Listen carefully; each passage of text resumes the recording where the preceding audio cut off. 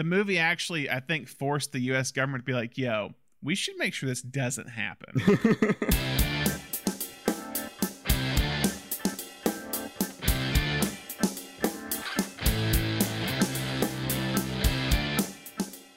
Welcome to the episode of Cinenation. My name is Brandon Sparks.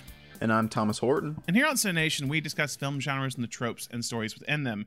And we are currently in part 2 of our director series on the legendary Stanley Kubrick. So, Thomas, can you talk a little bit about what we discussed last week in the part 1 section of Kubrick's career? Yeah, so we discussed his first 3 films, which, started kind of with smaller indies. And what we really touched on is this idea that no matter what kind of story Kubrick was telling, even from the beginning, which, to be honest, was not the strongest of stories at the start. Yeah. We talked about Killer's Kiss being kind of just basic noir storyline.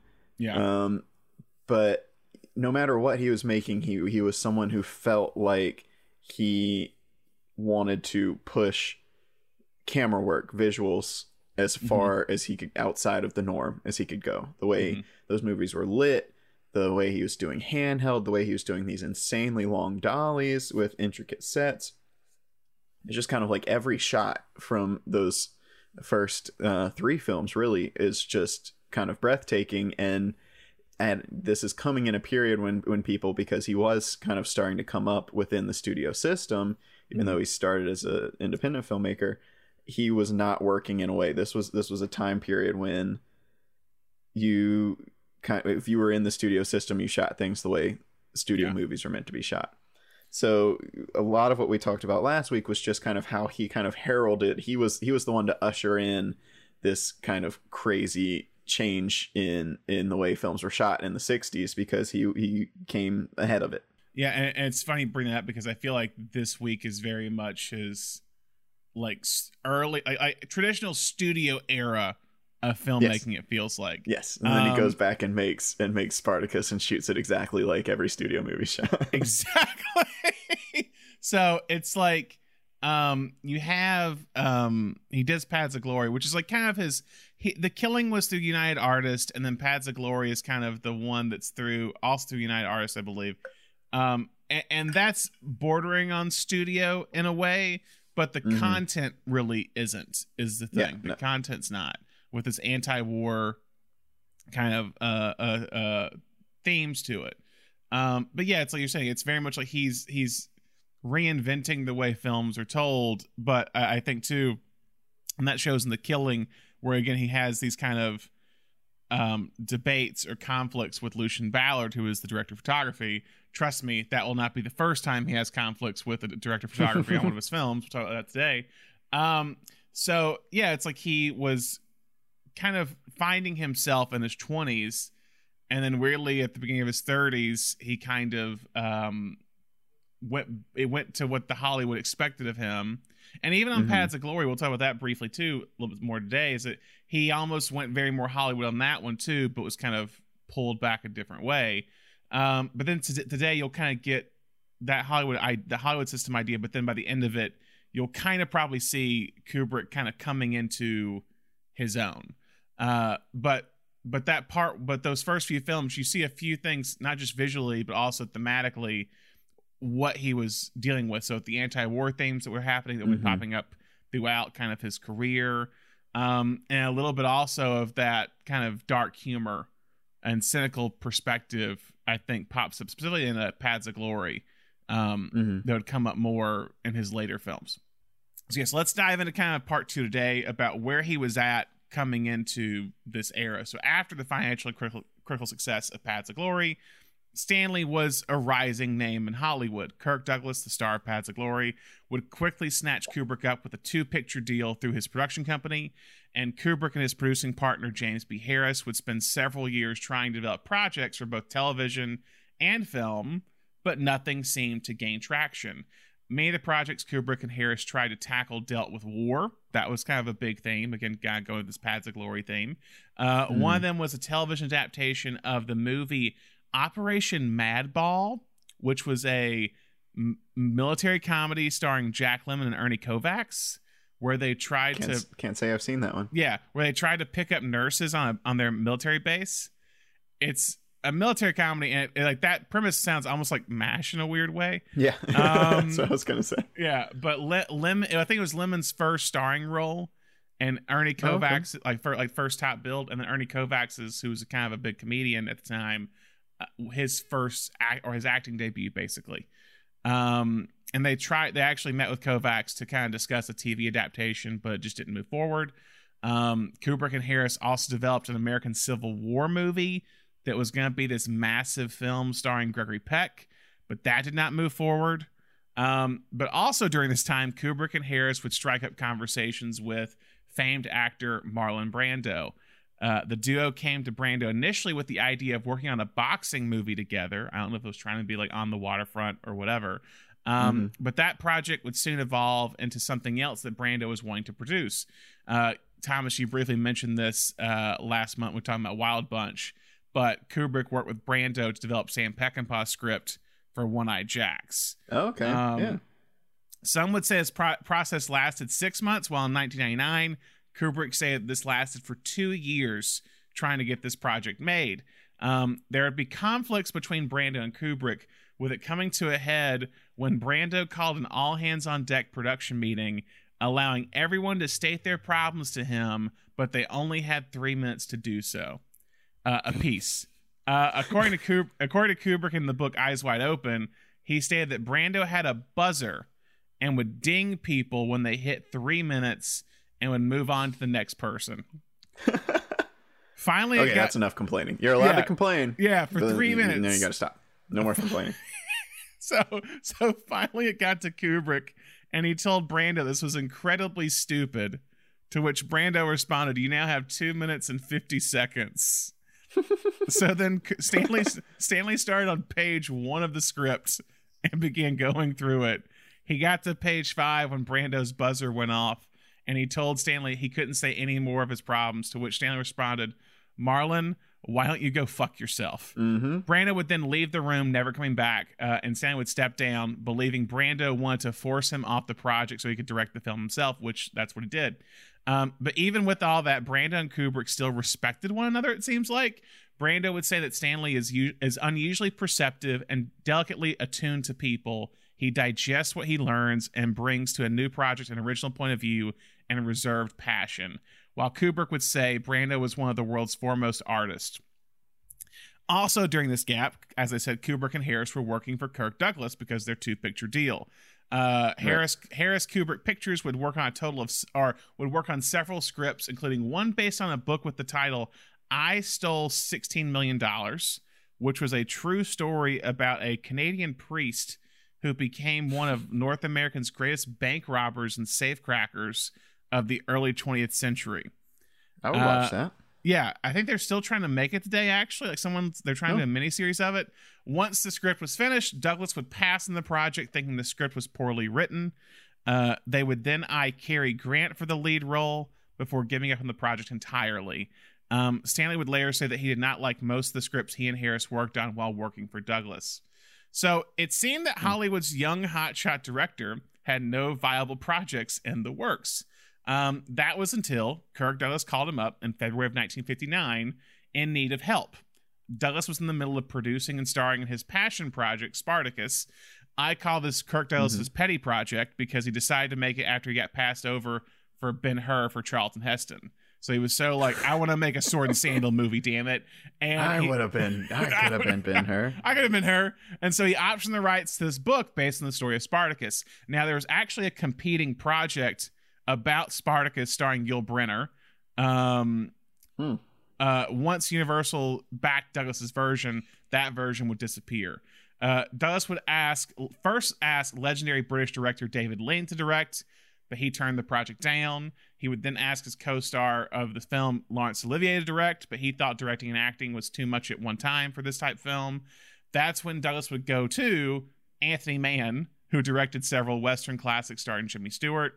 Mann would work on the project, even shooting a week of the film, which was actually the opening of the film, before Douglas actually fired him, thinking he did not know how to handle a large sword and sandal epic. That's probably valid. Yeah, and say he was like, let me go to the young guy I just worked with a few years ago. Yeah. I have him under a deal. I might as well go talk to him. So he calls up Kubrick and asks him to quickly step in and direct the project with pretty much very little prep. At the age of 31, Kubrick would begin directing the most expensive film in Hollywood history up to that point. Wow. So, Thomas, what is Spartacus about?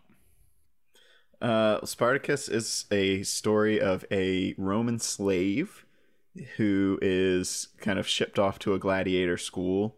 And while at the gladiator school, kind of leads his fellow gladiators in a rebellion, which grows and grows and grows into this slave revolution throughout Rome.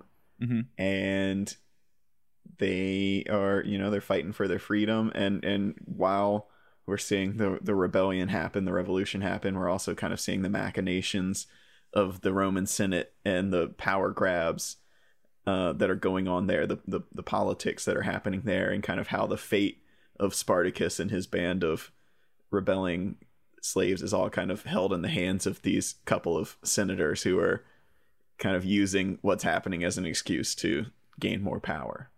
Yeah, it's a big story. It's a lot. It's a big story. Yeah. When I was watching it this time, which it had been a long time since I'd seen it. Yeah. I was just like, it was one of those things, for better or for worse, like the thought just came into my head, like, wow, they don't make them like this anymore. I don't know if they should, but they don't. And then I was just like, well, yeah, because it's TV. I mean, they literally made a Spartacus television show. Like, they did. Yeah. There's so much here, and there's so many like interpersonal relationships, and like, you could they'd have some meeting between two characters, and I was like, this would be like an entire episode of your show. Yeah. And now it's like 20 minutes, but it still turns into a 3.5 hour long movie. Yeah. It's always, it's like, I mean, you could kind of another thing. It's like when Olivia's character and Tony Curtis, like they had their whole like thing where they're off together. We'll talk about that later, but that was part of that was cut from the original film.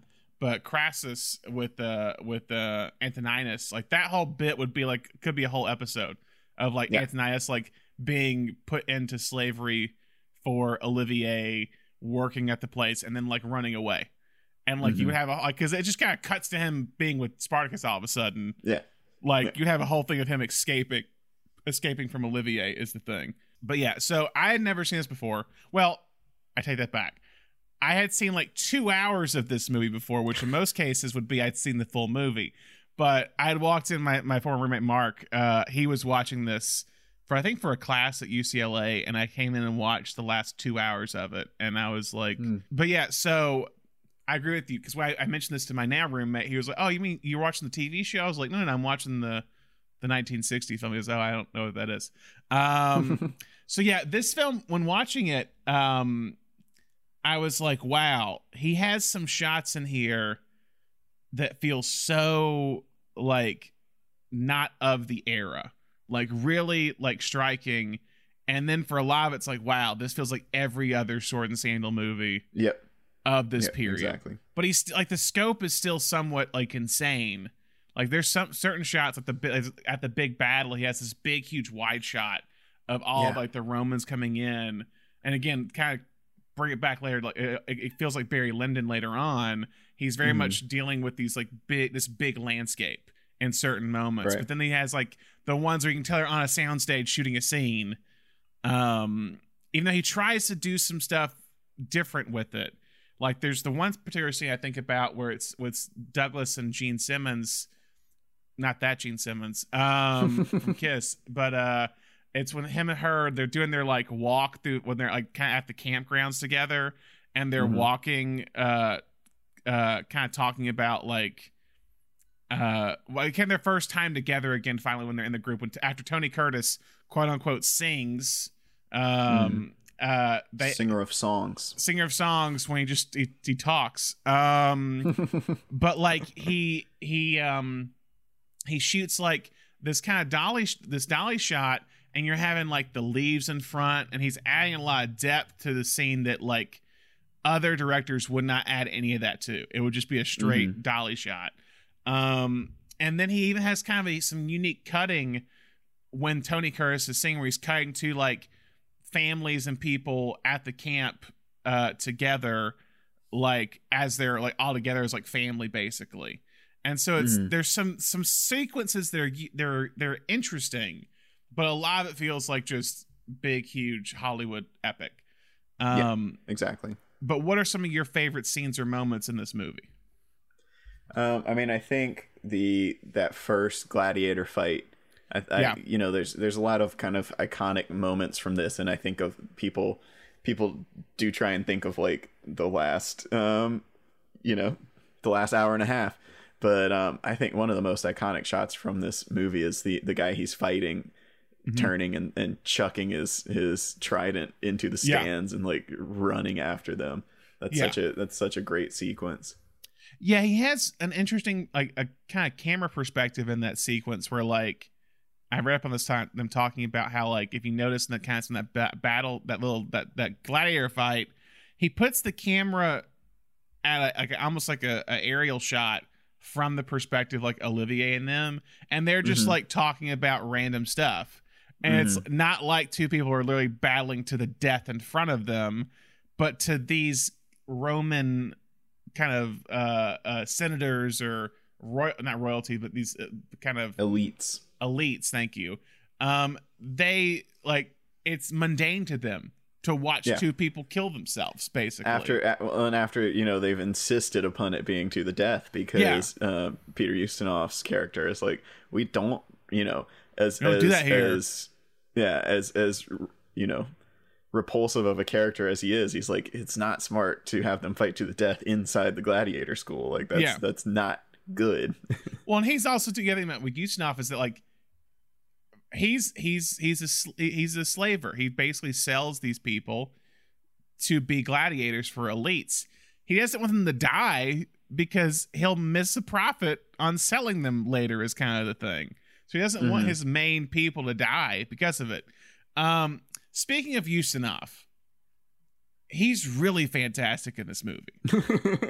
When is he not? I know it's like because I haven't watched many Peter Ustinov movies. I've seen this. I've seen Blackbeard's Ghost was the first one. I've seen Topkapi, which was another movie he won an Oscar for. But like I always think it's fun when like you're watching a bunch of films, or you look back at older films or even modern films where you start to see like actors or actresses you love, but like, why haven't I ever seen anything with them? And then you realize they still have this very historic career. You just, for some reason, have never picked out one of those movies with them in it. And Ustinov is one of those guys where like, I think he's fantastic in everything I've seen him in. But I think why he's so good in this movie is I think he's the only character that really has a character arc in a way. It's like, he kind of says it like he goes from being this dude who's like, let me see your teeth, like the ones who have the better teeth are ones that will live longer and more healthier, and I can kind of put into fights and sell better. And then by the end of it, he's kind of developed a conscience of like, oh, I feel terrible for like some of the stuff, but he still's also like, he takes money to go save Spartacus's wife and kid, but he's still like he's still's like trying to save them and get them out. And he feels guilty for stuff he's done in the past. And I think again, and Ustinov handles it so well. Specifically, I think with his scenes, even his scenes with Olivier and Charles Laughton are fantastic. Where it's just them two singing together. He and Charles Laughton especially are great together because, you know, they're both kind of guys that they're you know, obviously both fantastic dramatic actors, but both guys who have a good grasp on comedy and some of that, you know, the wit definitely plays itself into their scenes. Yeah, we'll talk a little about the screenwriting stuff later with this movie, but Ustinov did write all the scenes with Laughton apparently, because Ustinov said that he understood Laughton's strengths more, and so he wrote a lot of the dialogue in those scenes for them, is what he later stated in an interview. But no, they're fantastic. And yet, speaking of them two and then Olivier, it's like, it really is like, to go with this era of Hollywood, a very star-studded cast, maybe Kubrick's most star-studded cast, like in one thing. Because like usually it's like he has like maybe one, like if it's Jack Nicholson and The Shining, he has like one big star, but like you're looking at these titans of acting with Olivier and Laughton and then you have this massive star and Kirk Douglas, and then you have Tony Curtis, who's like a young star at this point, and then you have Pierre Ustinov, who's one of the most modern, or one of the more applauded character actors at this point. Let's talk about Tony Curtis. Go ahead and talk whether about or not Tony Curtis should be in this movie. I'm not saying he's great. The thing about Tony Curtis in this movie is that he just feels way too modern. Is the thing? Yeah, he can't get rid of that accent. No, it's just like it's such a like Rat Pack, modern Italian American accent, and then he's just like, "Hey, I'm Antonitis." Yeah, it's the cat's in the bag and the bag's in the river. Like, you just want him to spout sweet smell success lines in the movie. But yeah, it does feel kind of odd them together. But yeah, it's an interesting movie in spots. But you definitely have that sense of like melodrama in this movie with this and I'm not saying that like that's always a bad thing, because I know you and I always talk about how melodrama is like, people say it as like a dirty word in a way when filmmaking. But here it does feel it can feel over the top in moments. Especially the love story is the like long, like you were saying, kind of shot really well, but the like long walks and declarations of love, I'm just kind of like, okay, we got a lot of stuff going on in this movie. We got to keep it moving. There's that scene when they meet back up after he believes that she's been sold to Rome or somewhere in Rome. I think to Olivier's character, when she gets away, and it has they're having those like laughing fits together, and I was just like, this just feels very odd.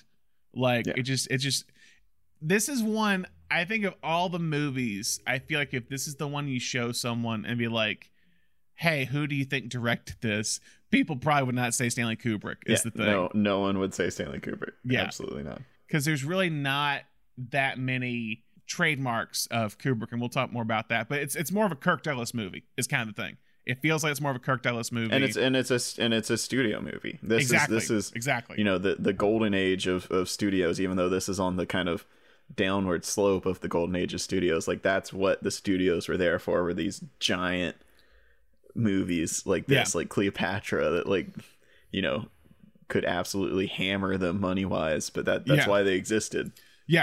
Was to be able to afford this kind of project. I mean, this really, what these movies at this time were very much the Marvel films of the day in a way. Maybe not as consistently successful, but were easy ways to get people into the theaters, because you also got to think too, you're in the rise of the television era at this point, at the in the 50s and the tail end of the beginning of the 60s. So people were trying to make big, massive films to get people into the theaters. That's why, guys, it's cyclical. It's like everything's happening now, guys, has happened before. That was the big. It's like, why? How can we get people off your couch from streaming to go to the theaters? Let's do IMAX. Let's do this. And I feel like at this point, it's the same exact thing. Let's make big, huge films. Again, this is also the first film that Kubrick shot that was anamorphic, that was really big and widescreen. Also his first Technicolor film or color film, as well. And so like I said, some stuff he handles very well with the big. Anytime he has a big canvas to paint is when he's at his strongest in this movie, which is somewhat surprising, because he's never painted with or never shot with such a big screen before, or such a big canvas before. And he's definitely never told a story this big before. No. And I feel like too, like in terms of like a life story, it's like it is very. I think the biggest comparison you can make is maybe Barry Lyndon with kind of the connections of a big story over time about a character and how big he paints it. Barry Lyndon, I think, is a better film. And it's more in the Kubrick vein than Spartacus is. But a few things I do kind of like, it might be melodramatic, but I do kind of like the film's finale at the very end when Ustinov is getting Simmons out of the city they're in, and they see Spartacus crucified at the very end of the film. This is your son. I mean, it's very of the era, but I think actually that's a more emotional moment than the I am Spartacus moment. Oh yeah. I think I Am I Spartacus. think Go ahead. I think there's a lot of potential. Like we said, I don't know if Tony Curtis is the one to Is pull the this guy. off, but their final scene from a storytelling point of view It's is such great. an interesting. Like, It is. like Yeah. the Romans think this is like, oh, this is your punishment. You have to fight to the death. But they both know that being crucified on the cross is so brutal that they're both trying extra hard to kill the other. Yeah. and Spartacus is like, he's like, Antonius is like, I'm not gonna let you die on that cross. Like, you're our leader. Yeah. I'm loyal to you. And Spartacus is like, I'm a better fighter than you. Like, this is you're a singer of songs. You're not gonna kill me in the arena. Yeah, and he's so much like, I see you as a son in a way. Like, that's the whole kind of ending, is that like you're the father to me. With Tony Curtis kind of says to Spartacus, and I said to Spartacus, and then Spartacus like, you remind me of the son that I'll never get to see, or whatever. It's very much this father-son relationship, which you don't really feel in the movie. They don't really feel like father and son to me. If that's they're trying to go for. But yeah, you had that moment, and like, yeah, Douglas doesn't want him to die on the cross because he loves him too much, and he's like, I can withstand it. I can deal with it. I don't want you to be punished for me being the leader, basically. Right. And it is a good moment, and that kind of ending, going into that and then going to them leaving, I think those are some interesting moments they're trying to, and also like Olivier being just an asshole, like let's just crucify them all since they won't tell me who Spartacus is. And that's when, again, going into Ustinov, so that's when Ustinov kind of develops a character arc where he's like, or conscience, where he's like, oh man, why are we doing this? Like, why are they treating me like? And he's like, and great, he was like, he wants to sell them to make money off them, but now all of a sudden he's like, oh, I have a conscience. Like, I feel guilty that this is what's happening to these people.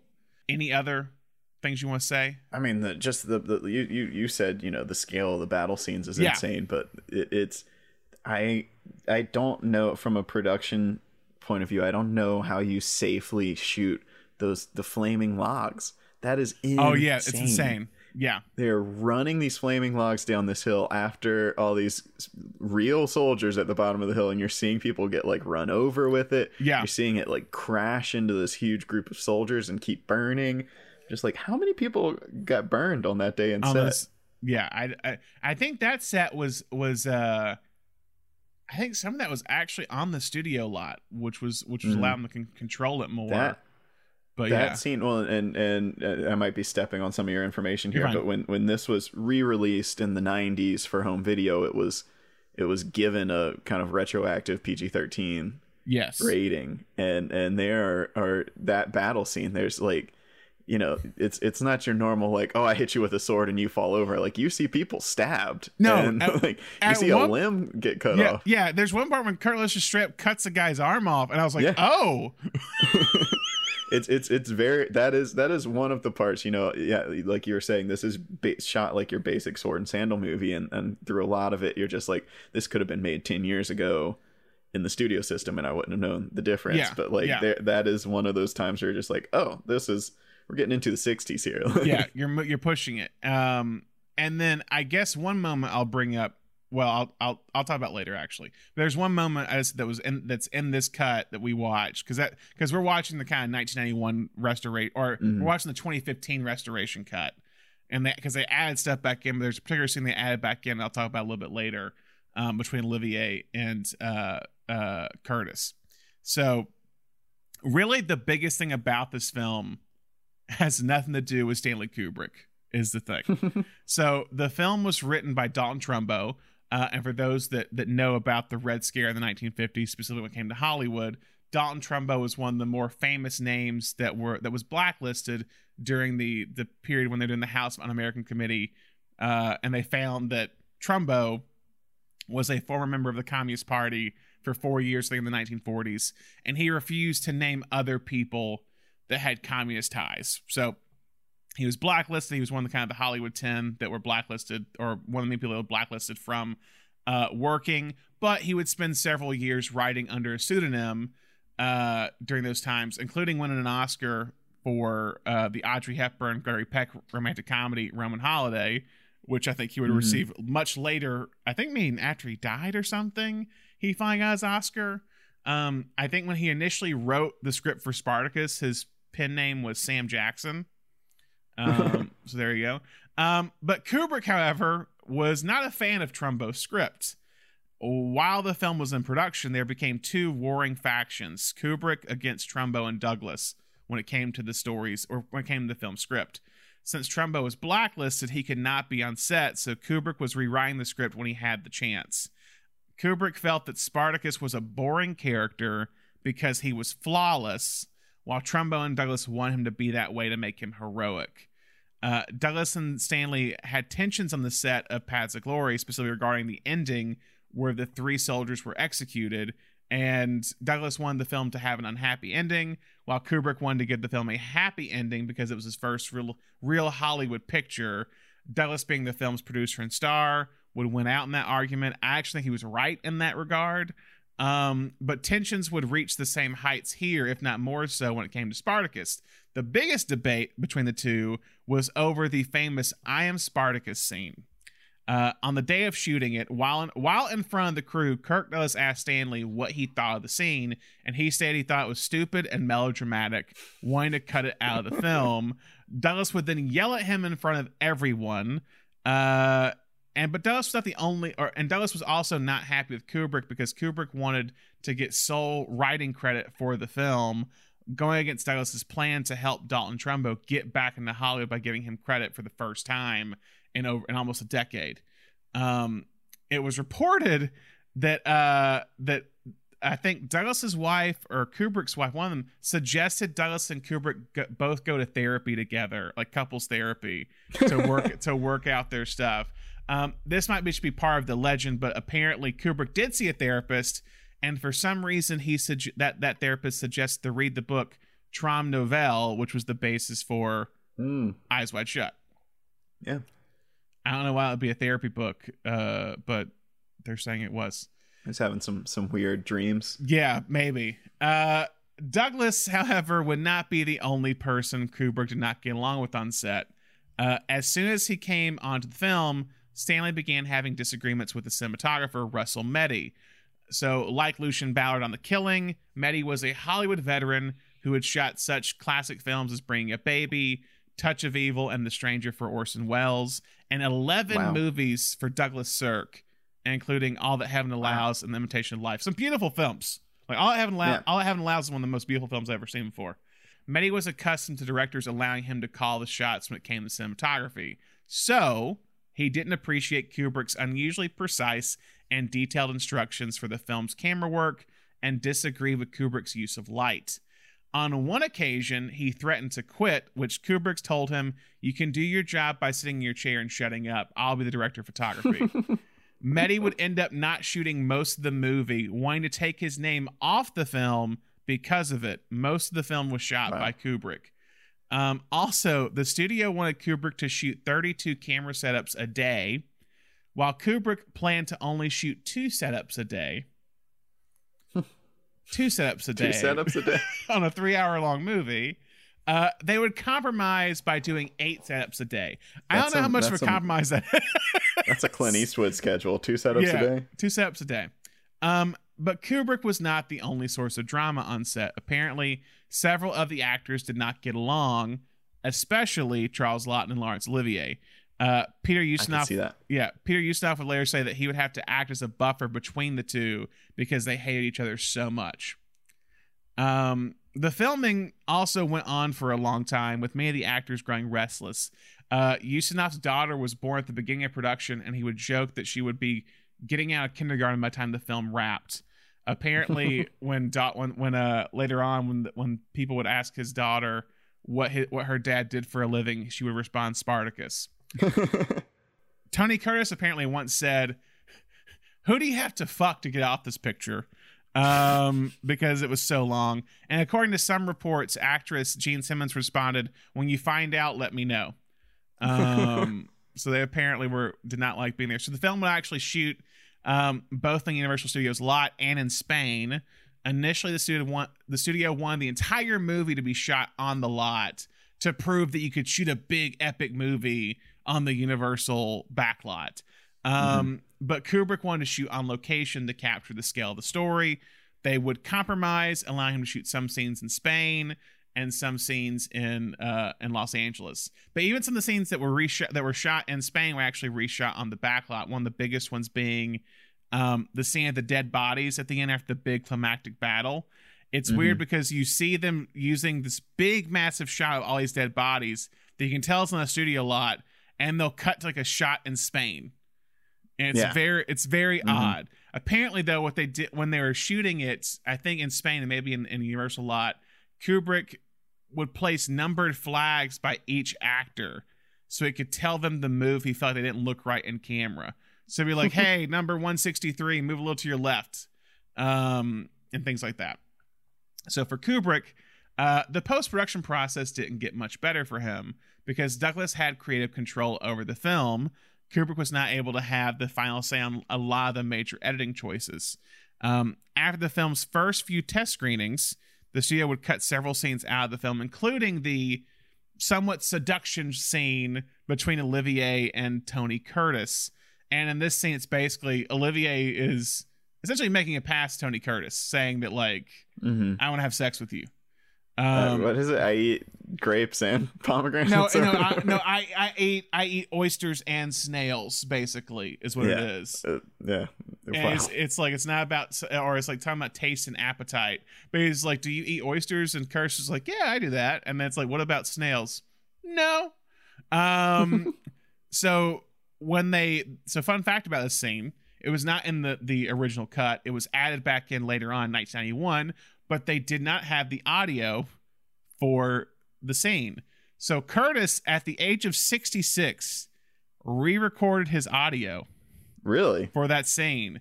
And also, Olivier had already passed away. Yes. So they had to get another actor. Do you know which actor it was? I do not. It was Anthony Hopkins. Really? Because apparently Anthony Hopkins worked with Olivier when he was younger in the theater world in England.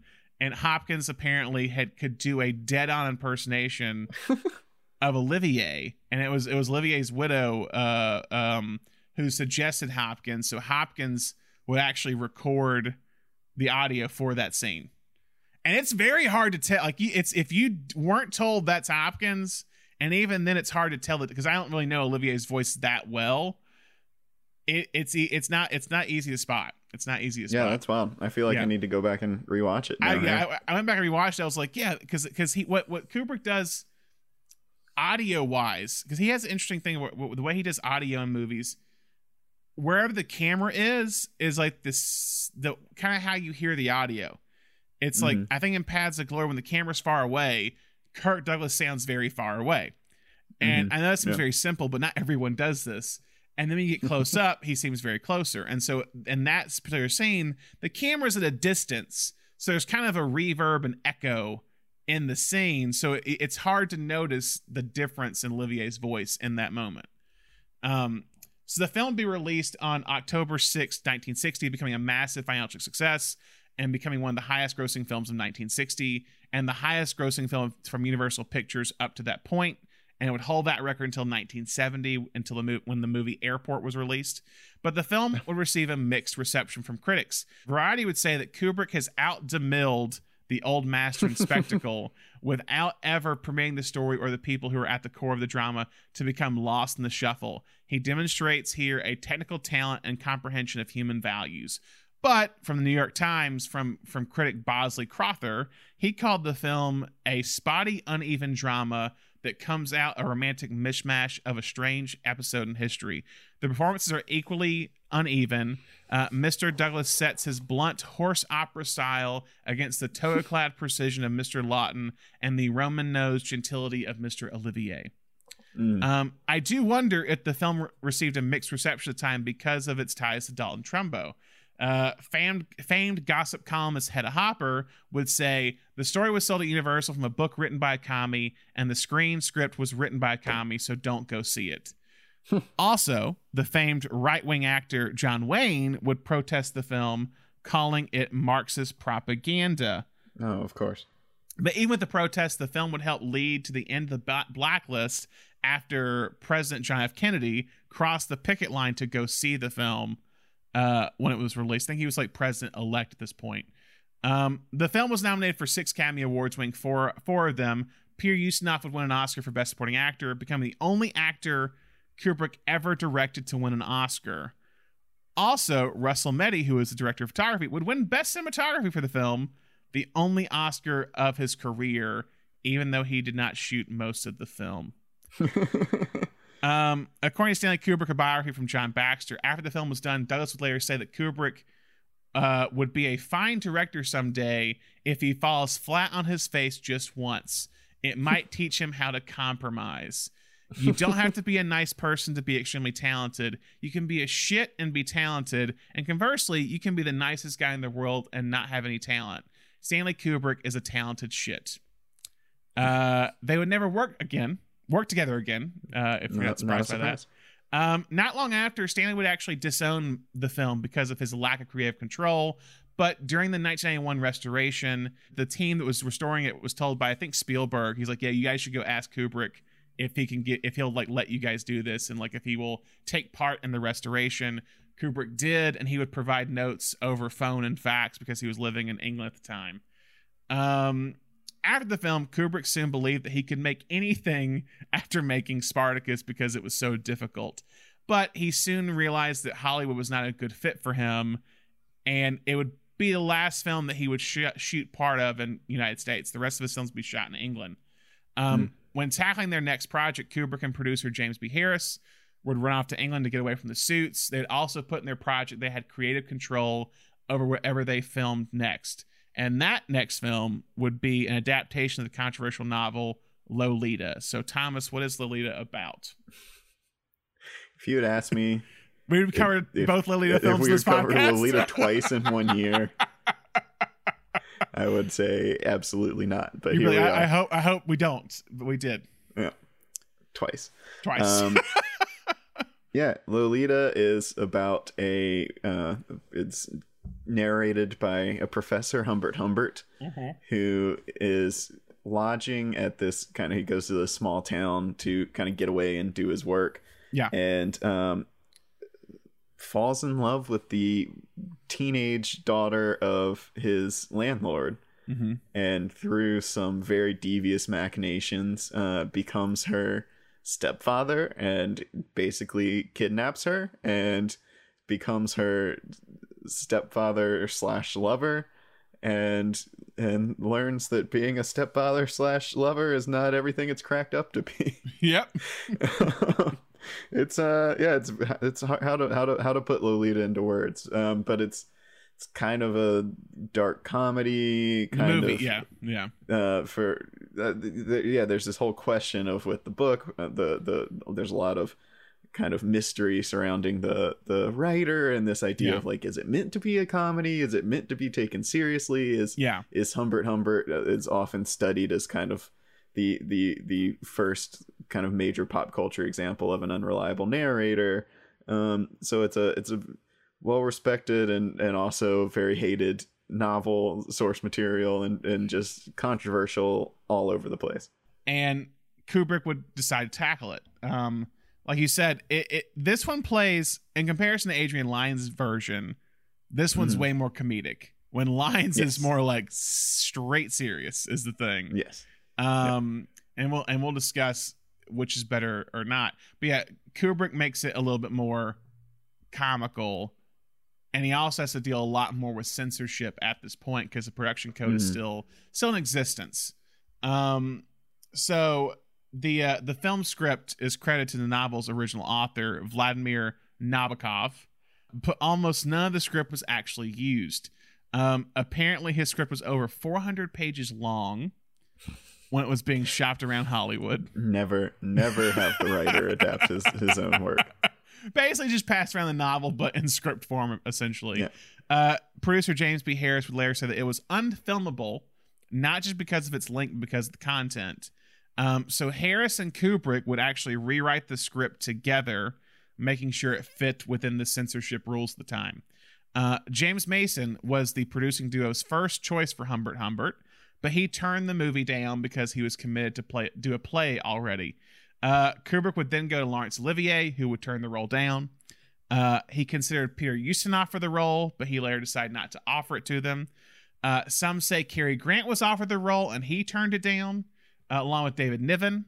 And then Rex Harrison and famed playwright Noel Coward were considered, but then James Mason reconsidered dropping out of the play to do the movie. I feel like I'd be so creeped out by Rex Harrison as Humbert Humbert. But what about Cary Grant, though? What about Cary Grant? It would have been very odd for Cary Grant. I think he's a little too likable. Like, yeah, I agree. He's got too much charisma. I think you're you're not really supposed to like Humbert Humbert is the thing. No, absolutely not. And I think Cary Grant would just be too charming in any role that he does. And I feel like Grant's like, I'm not playing this role. This is creepy as hell. But yeah, so Kubrick, when in terms of casting the character of Lolita, Kubrick would audition over 800 girls for the role. He eventually decided upon Sue Lyon, a young 14-year-old or 13-year-old model originally from Dallas, Texas. Lyon got the role after Kubrick raised the age of Lolita to 14 from 12, which was in the novel, in order to appease the censors. I don't know how that was a big difference to appease the censors, 12 to 14. Shelley Winters was cast as Charlotte Hayes, Lolita's mother and future Mrs. Humbert. At the time, apparently, Winters was heavily involved in John F. Kennedy's election campaign. Second reference to John F. Kennedy today on this podcast. Kubrick had told her to read the book in preparation for the film, and allegedly Kennedy saw her reading it while they were on the campaign trail, and he asked her to cover the book or cover up the book cover with a brown paper bag so he would not lose the election because of the book. So with the cast in place, let's move to favorite scenes. So Thomas, do you have a favorite or some favorite scenes of this movie? Oh god. I mean, here's the thing. Yeah, like you were saying, they play it very differently from the Adrian Lyne version. And probably the biggest difference between the two is the way that Quilty, the kind of antagonist of the story, is depicted. Yes. And we discussed it a little bit in Adrian Lyne's version, but he's this kind of very mysterious figure who's always kind of cloaked in shadow, because ultimately the twist of the story is that he's been following Humbert for goes on years, and kind of machinating everything that happens in his life in order to get his hooks on Lolita, which is the ultimate irony of this story is that Humbert Goes out of his way to be Lolita's stepfather and / lover, and he's out witted he's by out this. He's out pedophiled by Quilty, who's just a better at it than he is. But so the Adrian Lyne version, he's this like very mysterious. Anytime that Humbert's able to see him, he's like kind of cloaked in shadow, and he doesn't even know what his face looks like, because there's this line in the book that's like, since it's being narrated by Humbert, he's like, it might seem to anyone in the audience, I don't want to hear you say how obvious it was that Quilty was pulling the strings in my life all this time, because it's easy to sit back as an audience member and say this, but to me, like, I had no idea. And so it's really interesting to see the two different ways they choose to represent him, because in this version, in the Kubrick version, it's Peter Sellers, and he's presented as this kind of eccentric playwright who likes to play characters. And so every time he presents himself to Humbert, he is quite literally in disguise. And the first time he meets him, he's this like weird, creepy cop character. And then he comes to him as this like, you might feel a little awkward around me, but because I'm a cop, but I'm a nice cop.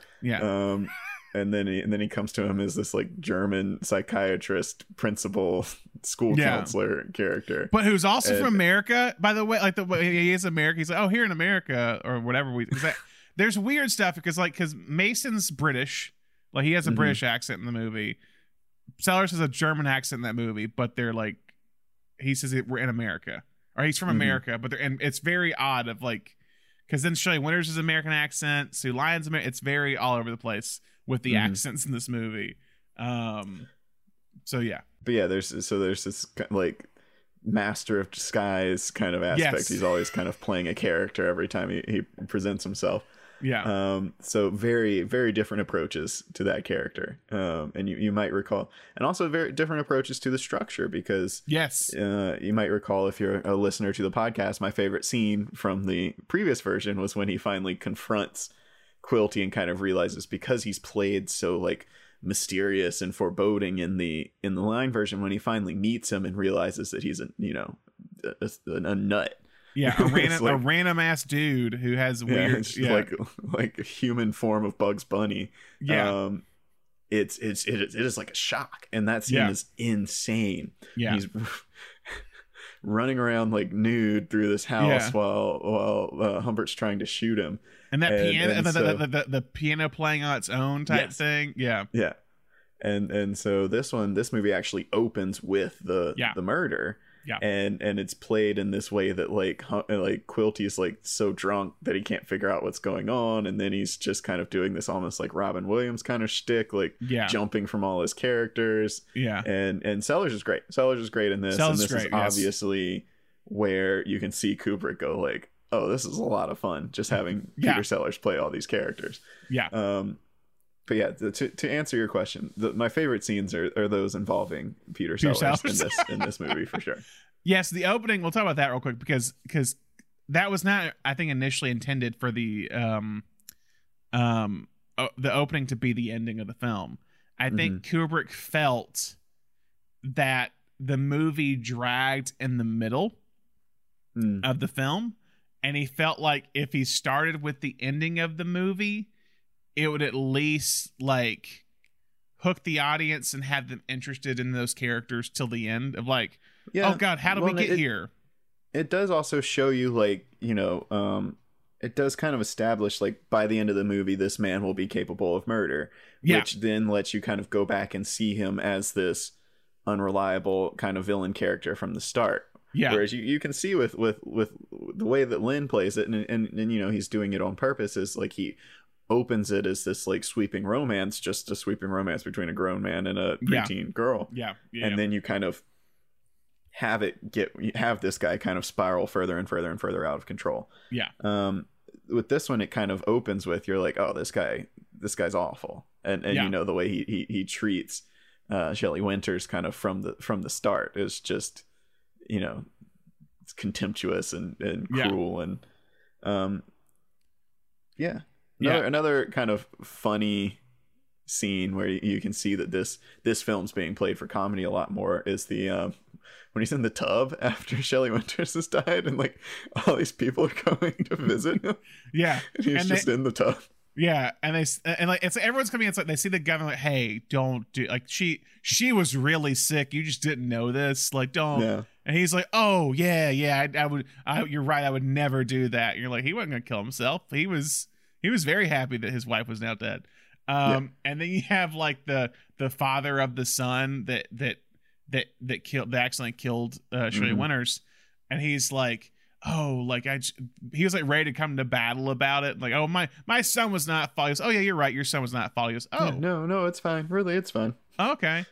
He's like, well, I could at least pay for the funeral. Oh, that's fine. And the guy's like, okay, I thought this would be way more difficult than what it is, but okay.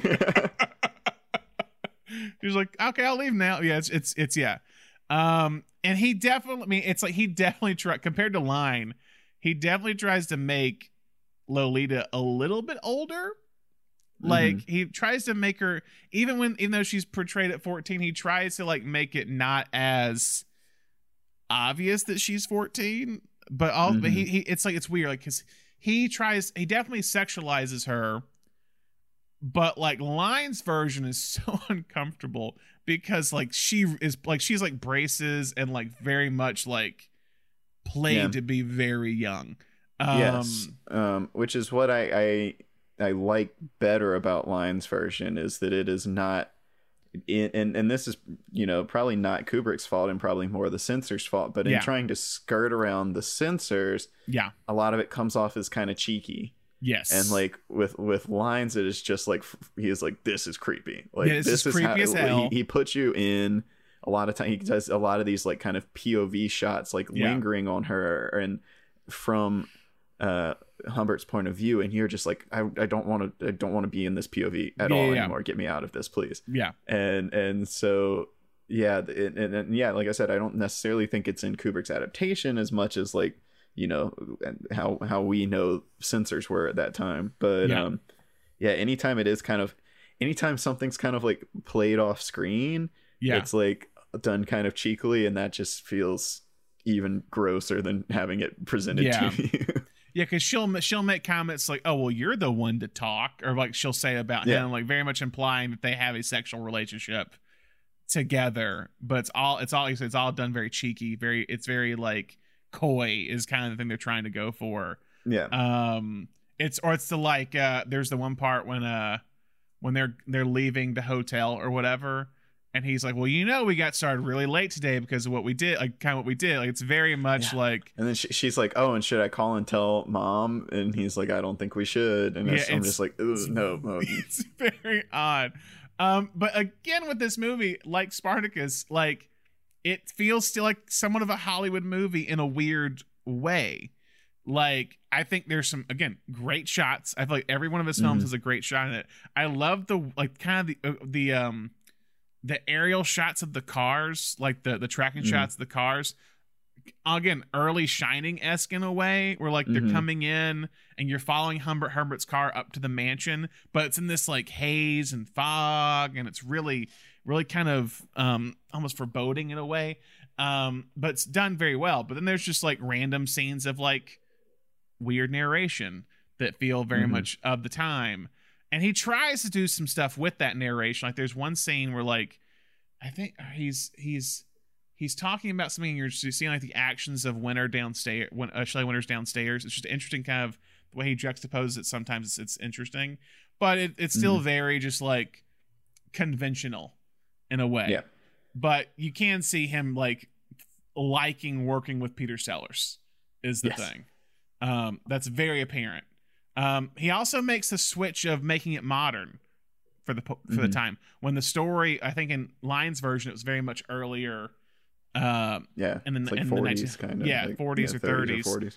But he makes it more early 60s, and that almost feels even more odd too, like in a way. But yeah, you're beginning to see his like the like sexual perversion that he will play with a little bit in some of his later films, like say Eyes Wide Shut or even Clockwork Orange, like these kind of like weird taboo things. But yeah, it's very much, it's an odd film. It's an odd film. Yeah, you know, it's not his kind of like, it's interesting. Like you said, it is kind of shot a little bit more traditionally. It's in that like harsh lighting that we saw in his first three films is going to come back in his next film, but like it just kind of went away. Like when you were talking about him having this other DP for Spartacus, I was like, oh, that makes sense. Like maybe that guy, you know, he and the gaffer got together and kind of nixed that kind of lighting. But then you're like, oh, but Kubrick set up all the shots. So yeah, I'm not sure, but it's interesting that style. He kind of was like, all right, let's try some other stuff, and then he comes back to it for Dr. Strangelove. But yeah, I think ultimately, as much as I enjoyed Sellers in this, I do think ultimately the Adrian Lyne version is the better adaptation from my point of view. I agree. Just it's slightly. I think it's just it has a stronger perspective on what the themes and the like.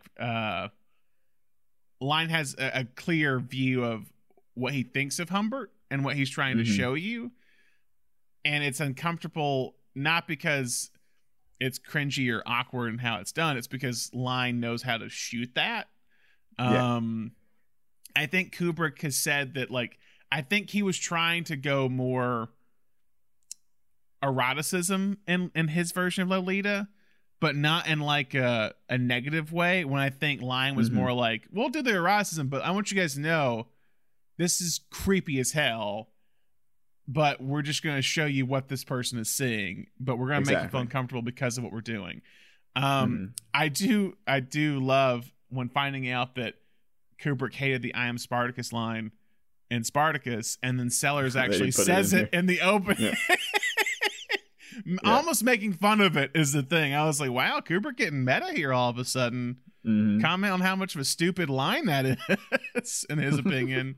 But yeah, I feel like with this and Spartacus, he is definitely trying to, even though this was shot in England, I think he was trying to fit into what Hollywood expected in some way.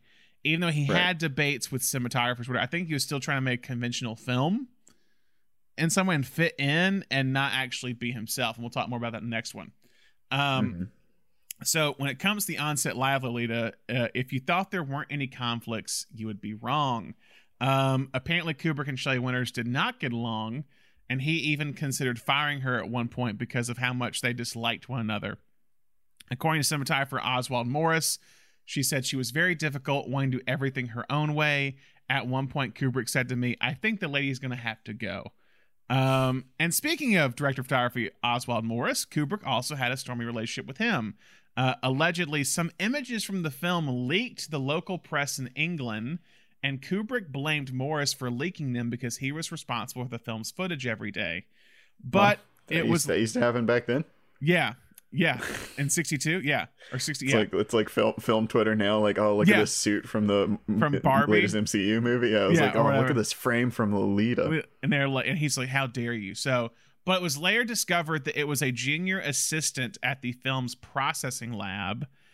But it seems that Kubrick never apologized to Morris, and Morris vowed not to work with him again.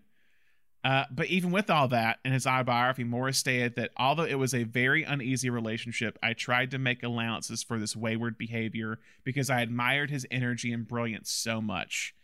But if you want to hear about a good relationship on set, it was between Kubrick and Peter Sellers. Stanley was very much impressed by Sellers' talent at improv, so Kubrick would allow him to ad-lib his lines, which is how the character of Quilty was formed. They built him out on set instead of in the actual script beforehand. Stanley would realize that Sellers' best take was always in the first take, is what I heard. And then I read that in Strangelove, he thought his last takes were best. I don't know. So it's a very debated thing. But anyway, he would set up 2 to 3 cameras each time to capture Sellers' performance, making sure he didn't miss any angles and he can capture the entire improv. Also, Sellers was, I think, said that he based the character's main voice off of Stanley Kubrick's voice.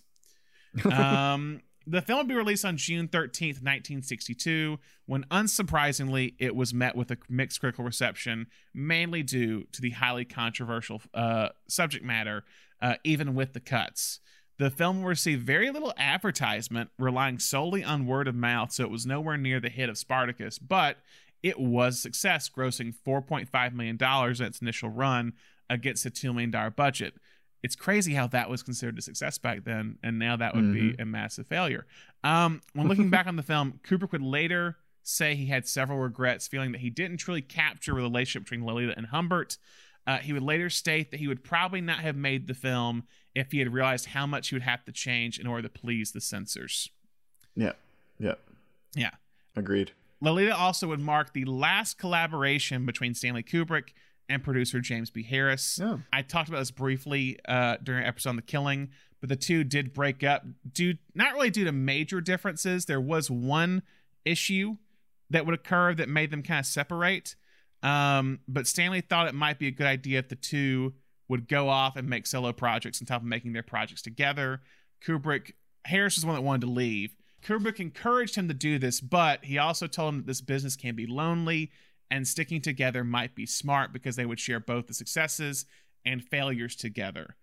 They would remain good friends until Stanley's passing in 1999, but one of the reasons the two separated was because the disagreement over the tone of Kubrick's next film. When Harris said he didn't want to become a bad producer by telling Kubrick how to shoot his movie, Kubrick then told him maybe it was time that he tried directing. It would seem that Kubrick would learn how to produce a movie because of his partnership with Harris, and Harris learned how to direct a movie, go on and direct, I think, 5 films in his career. He's still alive at the age of 93, So there you go. But now that Harris gone, with Harris being gone, Kubrick was alone in his next movie. It would be the first time in his career where he served as the director, a writer, and the producer of one of his movies. And when looking at that, this is where I think the legend of Stanley Kubrick was fully formed and born. Yes. That leads us to Dr. Strangelove, or How I Learned to Stop Worrying and Love the Bomb. Thomas, what is Dr. Strangelove about? Dr. Strangelove is about a kind of conspiracy theory airbase commander who decides to exploit a loophole, allowing him to launch a nuclear attack on Russia and basically usher in complete global annihilation based off of the fact that he thinks he's being sapped of his precious bodily fluids. And just kind of the fallout. It's a political farce, as if the impending nuclear war didn't bring that to mind. But yeah, just about kind of the political fallout of all these military and political leaders trying to stop the inevitable as they're watching a missile head towards Russian. Yeah, the movie actually, I think, forced the U.S. government to be like, yo, we should make sure this doesn't happen.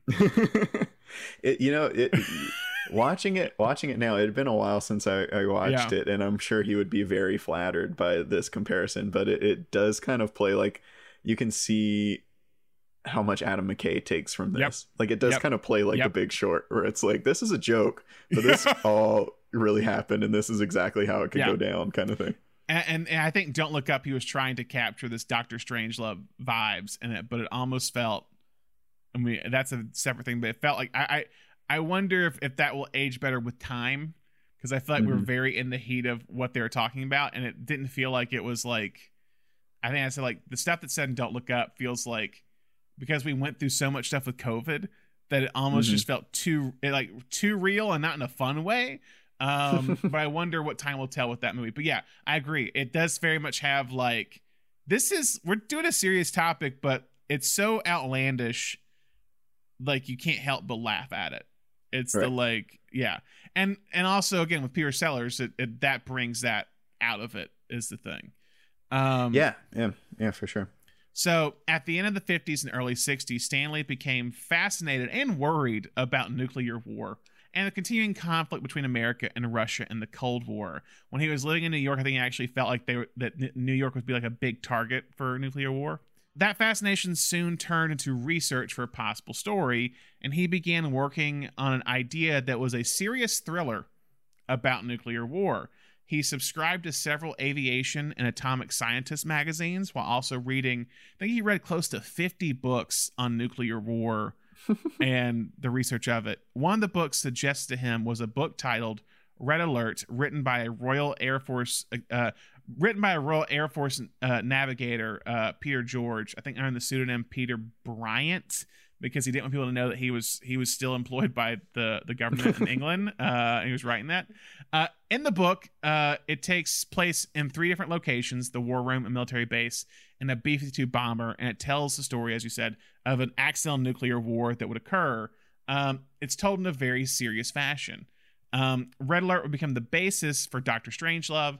But while Kubrick was writing the first script, he realized he was cutting out some of the most authentic elements of the story because he thought the audiences would laugh at how unrealistic it seemed. It was at this point he said he began to view the film as a nightmare comedy and began writing it as such. In one of the initial drafts of the film actually has a weird like early found footage vibe. It was going to be like it was basically going to be a recorded record found by aliens on a dead planet called Earth. And they would see how the end of the world happened. Not long after Kubrick decided the film would be a black comedy, now titled Dr. Doomsday, not Dr. Strangelove, he brought on novelist Terry Southern, who had written the novel The Magic Christian, a book Kubrick received from Peter Sellers as a gift one year. A few years later, Sellers would actually star in the film version of the novel, co-starring Ringo Starr in one of his rare acting roles. Wow. When talking about Strangelove in an interview, Kubrick felt it was better to work with a co-writer because you could bounce ideas off one another and it actually would keep him motivated, apparently. It's interesting going back to his school days where he would be uninterested, or he would easily get uninterested in a project or something. Feels somewhat like this. But Terry Southern would help add a more comic side to the story.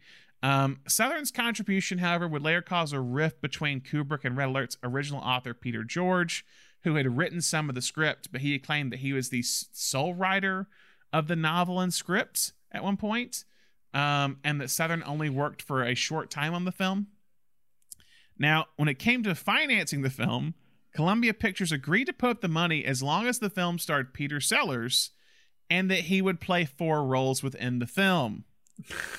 They believed the financial success of Lolita was based solely on Sellers and his multiple performances, and they wanted Kubrick to repeat that same exact technique.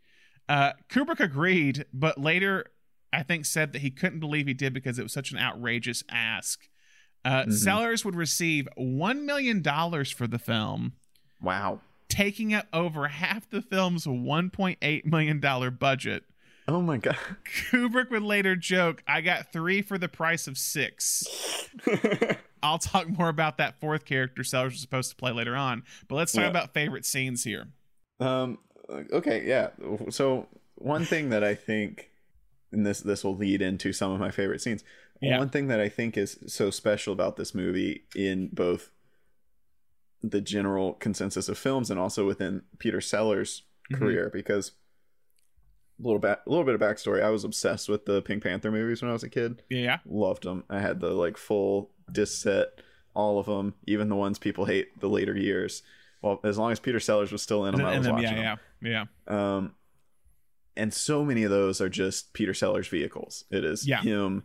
It feels a lot like some of those Robin Williams films, or even like Mike Myers films, where it's just like, here's someone with an insane amount of comedic energy. Let's just set him loose and let him act, or Jim Carrey, let him act circles around everyone. Here, this movie doesn't do that. Yeah. This movie pairs him a lot of times as the straight man. Two out of his 3 characters are the straight man in this movie. Yeah. Which is kind of insane to say, like, we're getting Peter Sellers, we're going to have him play these 3 different characters for 3. And then to make them the straight man, and then be like, oh, and we're getting George C. Scott and Sterling Hayden, and they're going to be the outlandish guys, the ridiculous ones. Yeah. But that's what's so great about this, because Peter Sellers plays a fantastic straight man in the way only a comedian can. Yeah. And then he's just letting George C. Scott and Sterling Hayden especially be like absolutely unhinged. And it's so good. So with that being said, I think, a lot of the Sterling Hayden stuff, his like real speech about his precious bodily fluids. and withholding his essence from women is just so good. And Peter Sellers as Mandrake is just like, oh yes, oh right, yes, Jack, yes. And then at a certain point, it's like, oh, this man's crazy.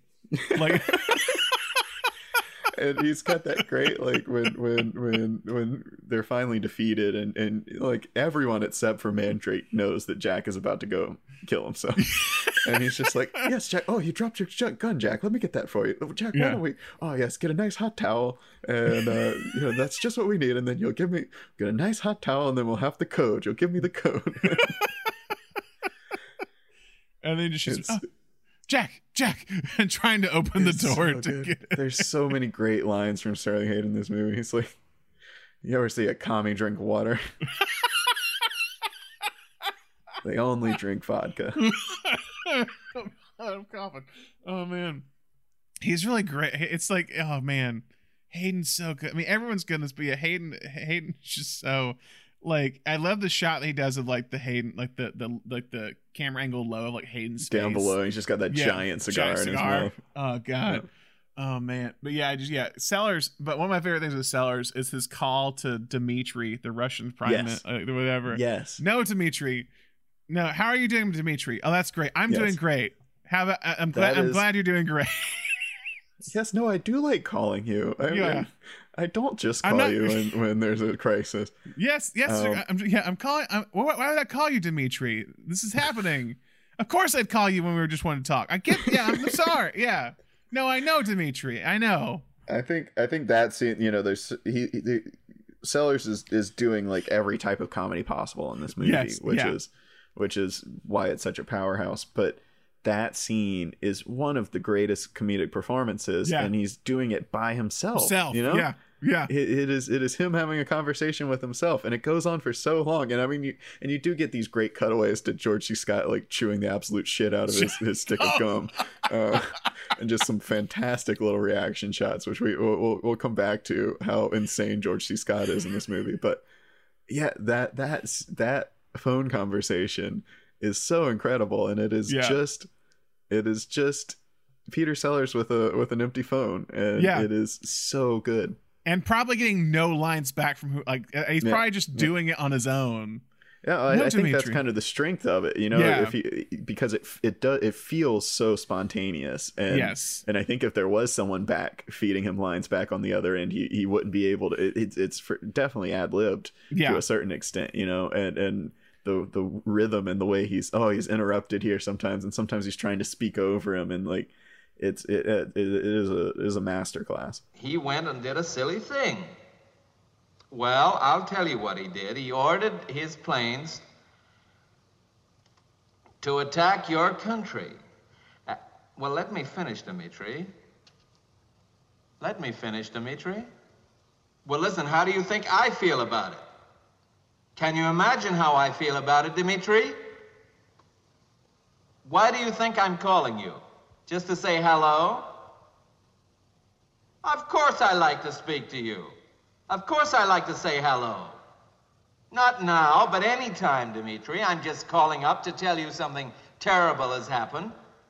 It's a friendly call. Of course it's a friendly call. Listen, if it wasn't friendly, you probably wouldn't have even got it. And then he plays Strangelove against, like, and then you have like him again, very early version of like him playing two characters in the same scene, and one's who's so like literally a cartoonish villain.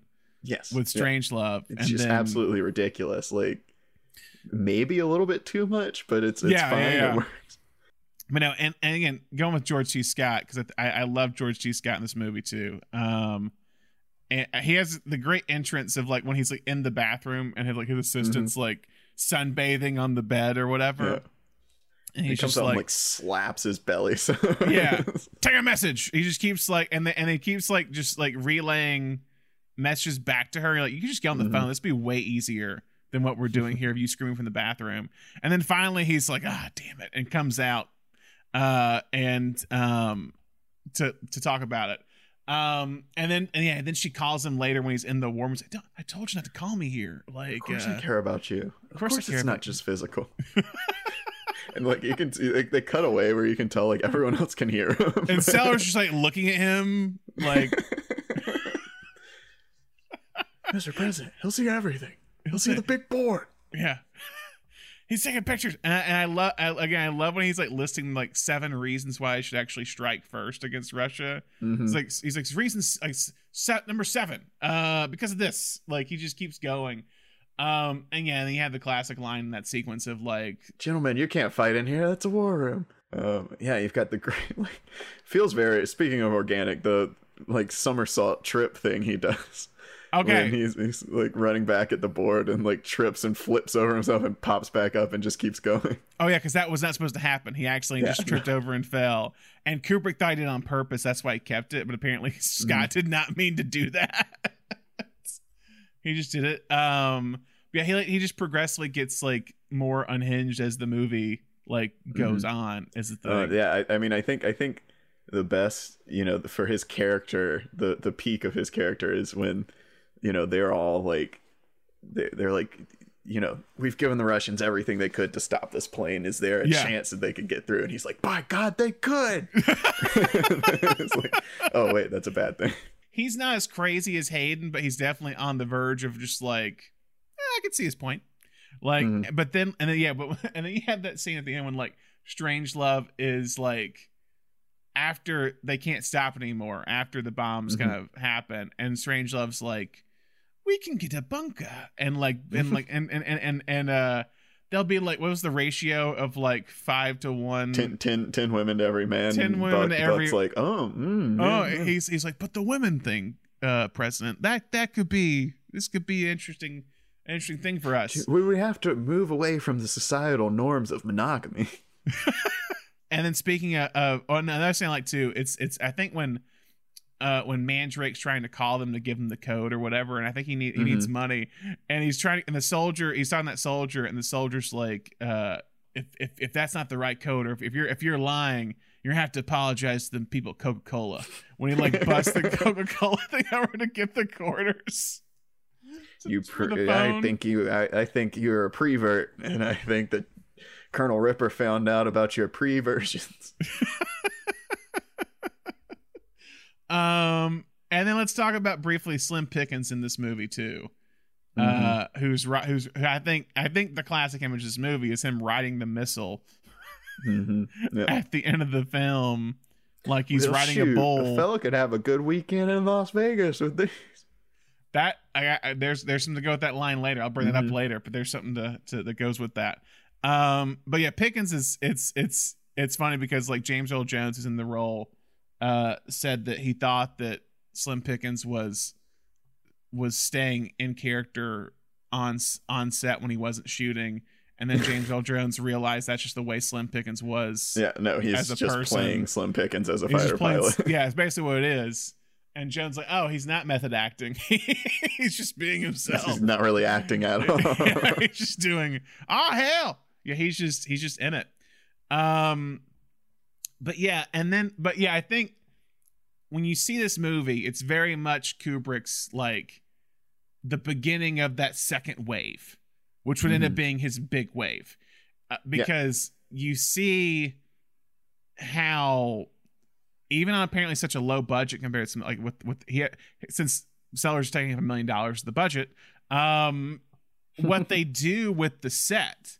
And it really is. He really only uses like 3 sets, like for the most part. Like he has a few extra ones, like swings, like the kind of separate sets of like an office here or whatever. But like it's the war room sequence, and then it's the B-52 bomber, and then it's the office scene with Sterling Hayden and Mandrake are kind of your 3 sets. But you have that satirical view, that cynical view of the world, the kind of dark humor. You also have, again, this military war theme that kind of runs throughout. But it almost feels like going to that collaboration with Harris, even though I think if Harris and Kubrick would have stayed together longer, I think Kubrick would have made more films because he had that producing partner who helped develop stuff with consistently. And I think they worked well together for the most part. But I think Harris leaving really made Kubrick evolve into what he would become essentially, because he felt kind of all alone in a way, and he would have to trust his instincts even more than what he did before is the thing. Right. And I think this is kind of the like beginning of that chapter for him. Yeah, I think like you were saying, I think this visually this represents some kind of getting back to his initial style. Yeah. But the kind of the reason I think of this as the real like beginning is this kind of what I think of Kubrick is this like kind of like genre mashup kind of thing that he does, where it's like, you know, who does a war movie as like a complete farce. But also this kind of pervading feeling of this man just going, I'm gonna do whatever I want with this.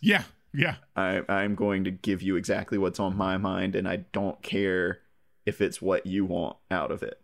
And there was in kind of all his previous movies, there was this kind of like, you know, I'm trying to be like someone who's hungry, someone who's trying to make it, and like what do you want to see, what do you want me to make? And then I think from now on it is just I'm making the vision that's in my head, and it is like uncompromising. And I think, you know, I think uncompromising is a word that a lot of people associate with Stanley Kubrick. And you know, that means, you know, from now on, that means like if it's going to get weird, it's going to get weird. If I want it to be funny, it's going to be funny. Like it's just all going to get mishmashed in the way that he wants it. And I think this is, you know, as we're going chronologically, this is the first one where you're just like, oh, this is unfettered Stanley Kubrick, from the visuals to the voice to everything about it. Yeah, it's a good point, Brant. Like he's like, oh, I see this going in a comedic way. instead of being like, oh no, that seems odd, tries to fight to get back to a thriller. He's like, oh no, let's just go that way, let's just see what happens. And that's what I think would happen in a lot of his films later on in life, is that he would take a lot of time trying to find that tone. Because I think what made him so amazing at what he did was how he can master tone of a film. Like, that's the thing, is that he can balance the comedy but also drama of Doctor Strangelove in a way, but mostly lean towards comedy. Or you can like, again, talking about the war sequences or the horror and The Shining, or in Eyes Wide Shut, like the way he balances the tone. It's a lot of times he's walking a very tight rope where it could fall one way and be cringy or be whatever, but he somehow manages to pull it off. And I think as he would get older, he would spend more and more time thinking about how to make that work in all of his movies. Why Eyes Wide Shut was like more of a comedy at first, and even though it's still somewhat a comedy at the end, he still does it in a way that it's not a laugh out loud, like, hey, look at the joke here type thing. But yeah, so the film began shooting in London at Shepperton Studios in 1963. The main reason why they would shoot in England, and I think like Kubrick was living now at this time or working there. The reason they planned on shooting in the U.S. though, but the reason why I couldn't leave was that Sellers was in the middle of a divorce, from his first wife, and he couldn't leave the country because of that. Probably another reason why I got $1 million for this movie as well. In a very similar fashion as it was Lolita, Sellers and Kubrick worked together very well, bonding over their love for photography. Kubrick would allow Sellers to ad-lib as much as he wanted, later going back and adding lines to the final script that Sellers would say, kind of making it seem like it was part of the script all along. One of the most significant improvised scenes is in the final scene of the movie, when Sellers as Dr. Strangelove exclaims, "My Fuhrer, I can walk." According to Kubrick, Peter said he couldn't promise to do the same thing twice, and he couldn't do anything more than 2 or 3 times. So the day we did the sequence, I had 6 cameras lined up, and he came in, and no one knew what he was going to do, himself included. He just kind of essentially riffed for that entire ending scene. And there's just that whole ongoing thing that like his one hand is like actively working against him. Yeah. To the point where it's literally trying to kill him. Because basically what it is that everything he's saying is starting to sound like it's the Third Reich.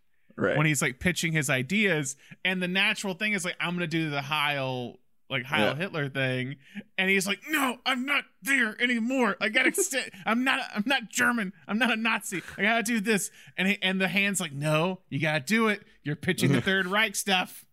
And yeah, so it's actively fighting against him because of it. But he's like convulsing in his chair, trying to make sure his hand doesn't go up. It's fantastic. And like I said earlier, Sellers was to play 4 roles. Can you guess the 4th role? Because it is in the movie. I unfortunately I knew this one ahead of time. Yes, he was supposed to be the Slim Pickens character. He used to be Slim Pickens. Sellers at first was Major Kong is the character name. Sellers was hesitant about playing the role because he didn't think he could master the Texas accent the character had. Since Terry Southern, one of the writers, was from Texas or was from the South, Kubrick got him to record the lines for Sellers to listen to. Sellers would then agree to do the role, but while filming in the B-52 bomber set, Sellers would hurt his ankle, making it difficult for him to move in such a tight set. Kubrick would have to scramble. Do you know who he offered the role to for Slim Pickens? I don't know. Or for Major Kong before Slim Pickens? He quickly offered the role to John Wayne, who quickly declined it. That feels like a troll offer. It does feel like a troll. Like, you just protested my last film. Let me offer you this role in my next film. That's also people would call communist. Speaking of that, he offered it to Dan Blocker, who was one of the stars of Bonanza. But his agents claimed the movie was too communist, or too pinko, as they said. Kubrick would then remember an actor he briefly worked with on his time on Brando's One-Eyed Jacks, and that would be Slim Pickens. Kubrick would hire him from the role, but they would have to save his scenes for the end because Pickens had apparently never been out of the country, and it took him almost a month to get his passport to shoot the film in England. For the role of Jack D. Ripper, Stanley Kubrick was able to talk Sterling Hayden into coming out of retirement to make his first film in 5 years. Hayden famously was in The Killing that Kubrick directed. But it wouldn't be a Stanley Kubrick film if there weren't some conflicts between him and a cast member. For Dr. Strangelove, it would be George C. Scott. According to James Earl Jones, Kubrick tricked Scott into giving the performance he gave as General Turkenson. Stanley would tell him to be as over the top as possible in his warm-up takes, which was the first few takes he shot, so that Scott would not be uncomfortable when doing the later takes that were more subtle. Kubrick would then use all of the warm-up takes in the movie. That's a solid strategy. Yeah. Scott would vow never to work with Kubrick again because of what he did, and they never did.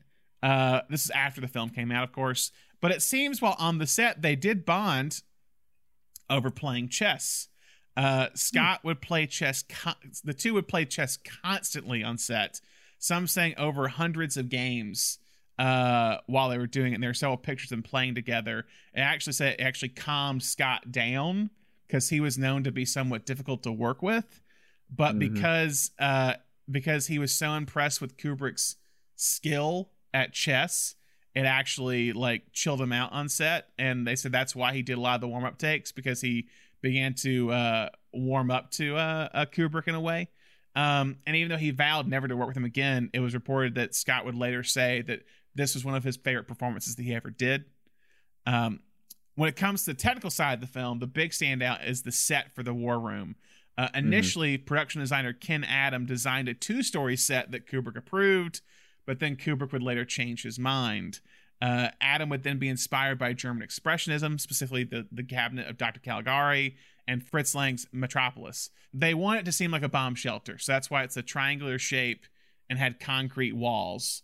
They also made the floors shiny black, inspired by Fred Astaire dance movies. That's what it was. Oh, interesting. So that's why it looks that way. Also, apparently, Kubrick asked Adam to make the ceiling concrete as well, so the director of photography, Gilbert Taylor, could not light from the ceiling, forcing him to create the circular light that hangs over the War Room table. And while the film is in black and white, can you guess the color of the table in the War Room? Green. It is green. The reason was he wanted the actors to make it feel like they were playing a card game or poker for the stakes at the end of the world, basically. They're gambling for the end of the world. Also, as a side note, Ken Adam was a production designer on Dr. No and would do a total of 7 James Bond films, which somewhat makes sense when you look at the set of the bomb shelter. Also, when talking about Adam's production design, in the early 1960s, the B-52 bomber was cutting-edge technology, so access to it was a matter of national security. The Pentagon refused to lend any support to the film after they read the script. Also, I think Kubrick didn't even ask them to read it. But the set designers had to reconstruct the B-52's bomber's cockpit. Set designers reconstructed the B-52's bomber's cockpit from a single photograph that appeared in a British flying magazine. When some American Air Force personnel were invited to view the cockpit, they said it was a perfect copy. Stanley Kubrick feared that Ken Adams' production design team had used illegal methods and could be investigated by the FBI because of how close they were to the actual B-52. That's pretty impressive. And speaking of government stuff, while shooting aerial footage over Greenland, apparently the second unit camera crew accidentally filmed a secret U.S. military base, and their plane was forced down, and the crew was suspected of being Soviet spies. So yeah.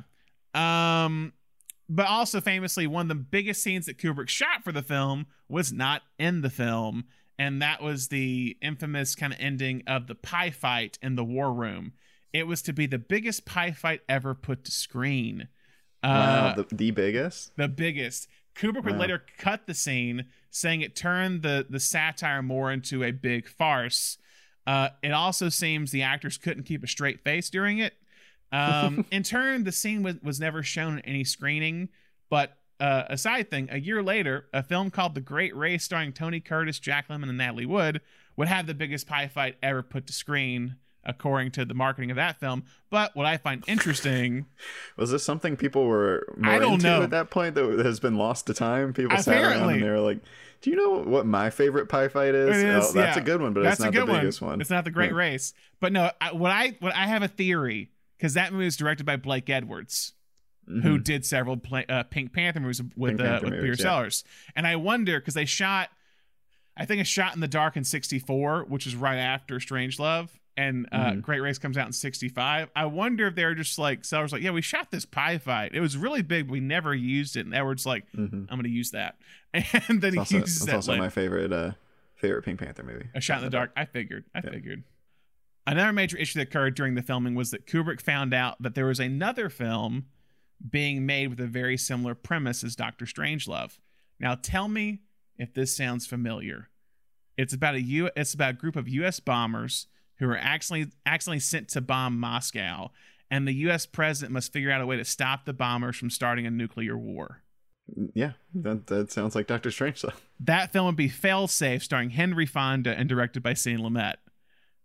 It's a straight drama, and Kubrick would argue that the book that the movie Failsafe was based on plagiarized Red Alert, the book that Strangelove is based on. And Kubrick wanted to make sure that so basically what happened was they had a settlement. Columbia bought the rights to Failsafe so that they would release it 8 months after Strangelove came out, because Kubrick did not want to compete with Strangelove.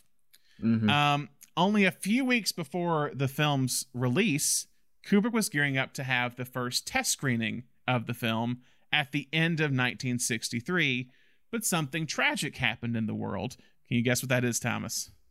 Is that when it was Kennedy? It was John F. Kennedy was assassinated on November 22nd, 1963, the night of the film's first test screening, which was canceled because of the assassination of John F. Kennedy, and the film's release was actually pushed back to the end of January because of the assassination. Some people believe the main reason Kubrick cut the pie scene, even though he says it was already cut, but the reason people think it was cut because of the Kennedy assassination was because at one point President Merkin, who's played by Peter Sellers, is hit by a pie, and George C. Scott said, "Our gallant young president has been struck down his prime."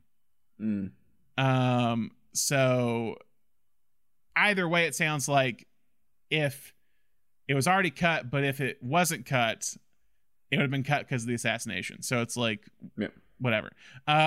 While that might not have been cut because of that, Kubrick did make one change to the film because of Kennedy's assassination. At one point, the line you said, "A fella could have a pretty good weekend in Vegas with all that stuff," was originally Dallas and not Vegas. And they dubbed it over in post to not draw any references to Kennedy's assassination. Gotcha. Finally, after all that, Strangelove would be released on January 29th, 1964, but it would draw some controversy from critics for being anti-American was one big thing.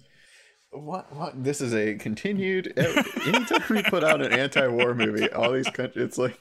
Anti-American! You're outing yourself here. Yeah, when they put out, when they put out Paths of Glory, and all those countries are like, this was anti our country. It's like... it's anti-war. That's just war in general. If you identify that, France banned that movie for 20 years almost. It's insane. It's like I'm drawing too many. There's this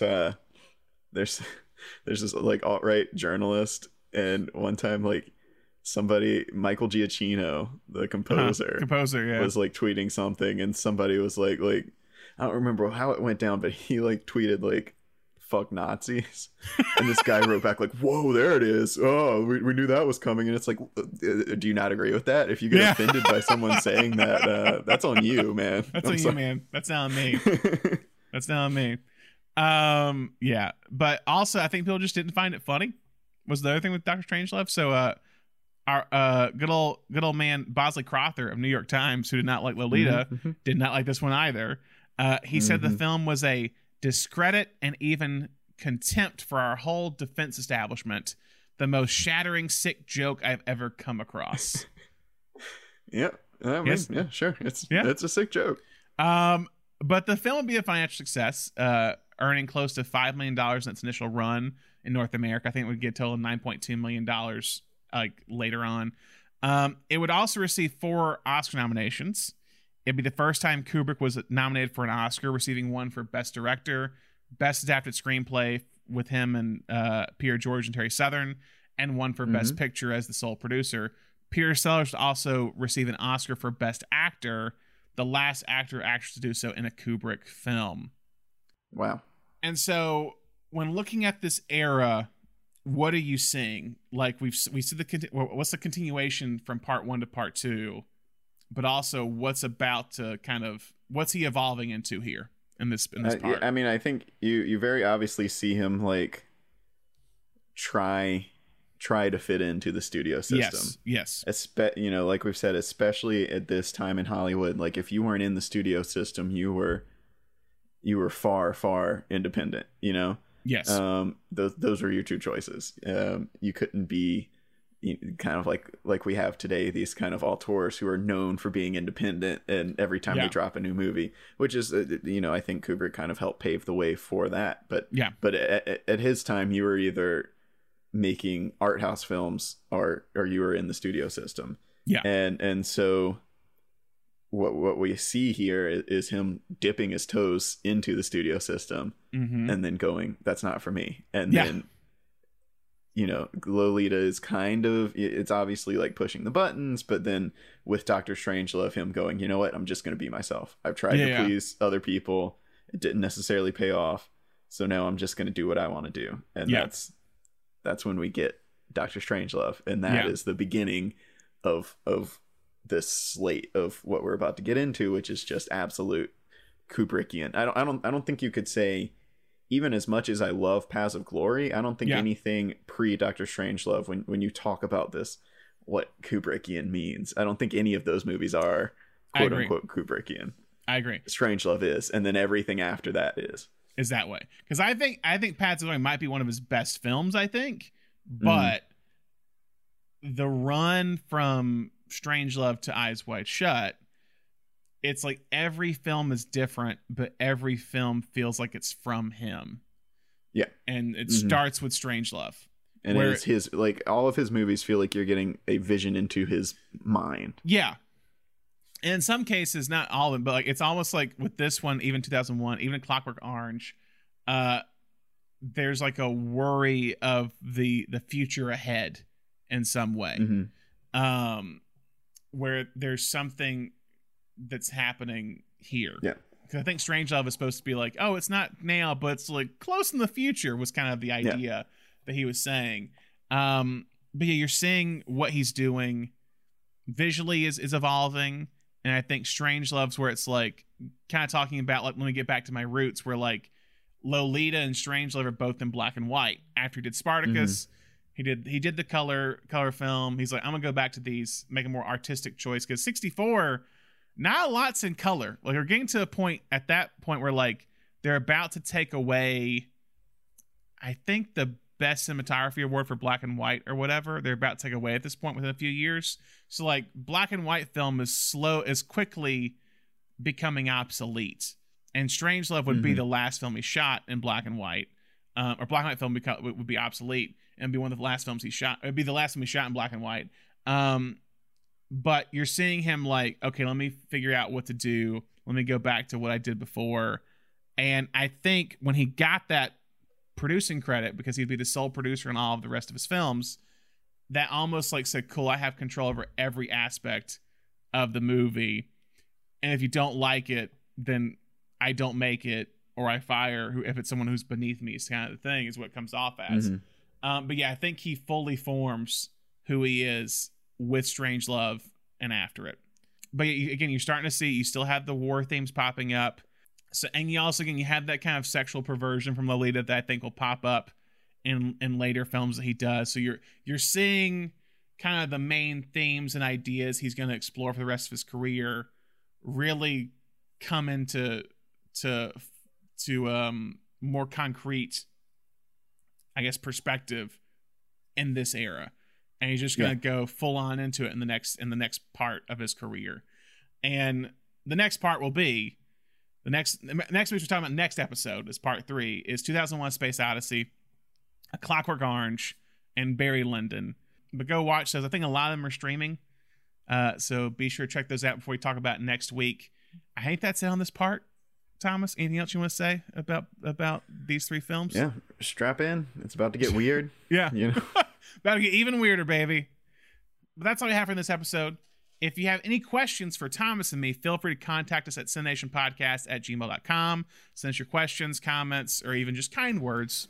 And also, if you're a new listener or a fan of the show and for some reason you haven't subscribed to us, be sure to do so you can stay up to date on all of our new episodes. You can subscribe to our show on Apple Podcasts, Spotify, Google Podcasts, Stitcher, or wherever your podcast. And if you haven't already, be sure to write us a review on your preferred podcast platform. I was working on my pun for this one, but between nuclear war and pedophiles, it was really tough to come up with these things. So just 5-star reviews. Just we really appreciate your feedback, and any feedback you can give.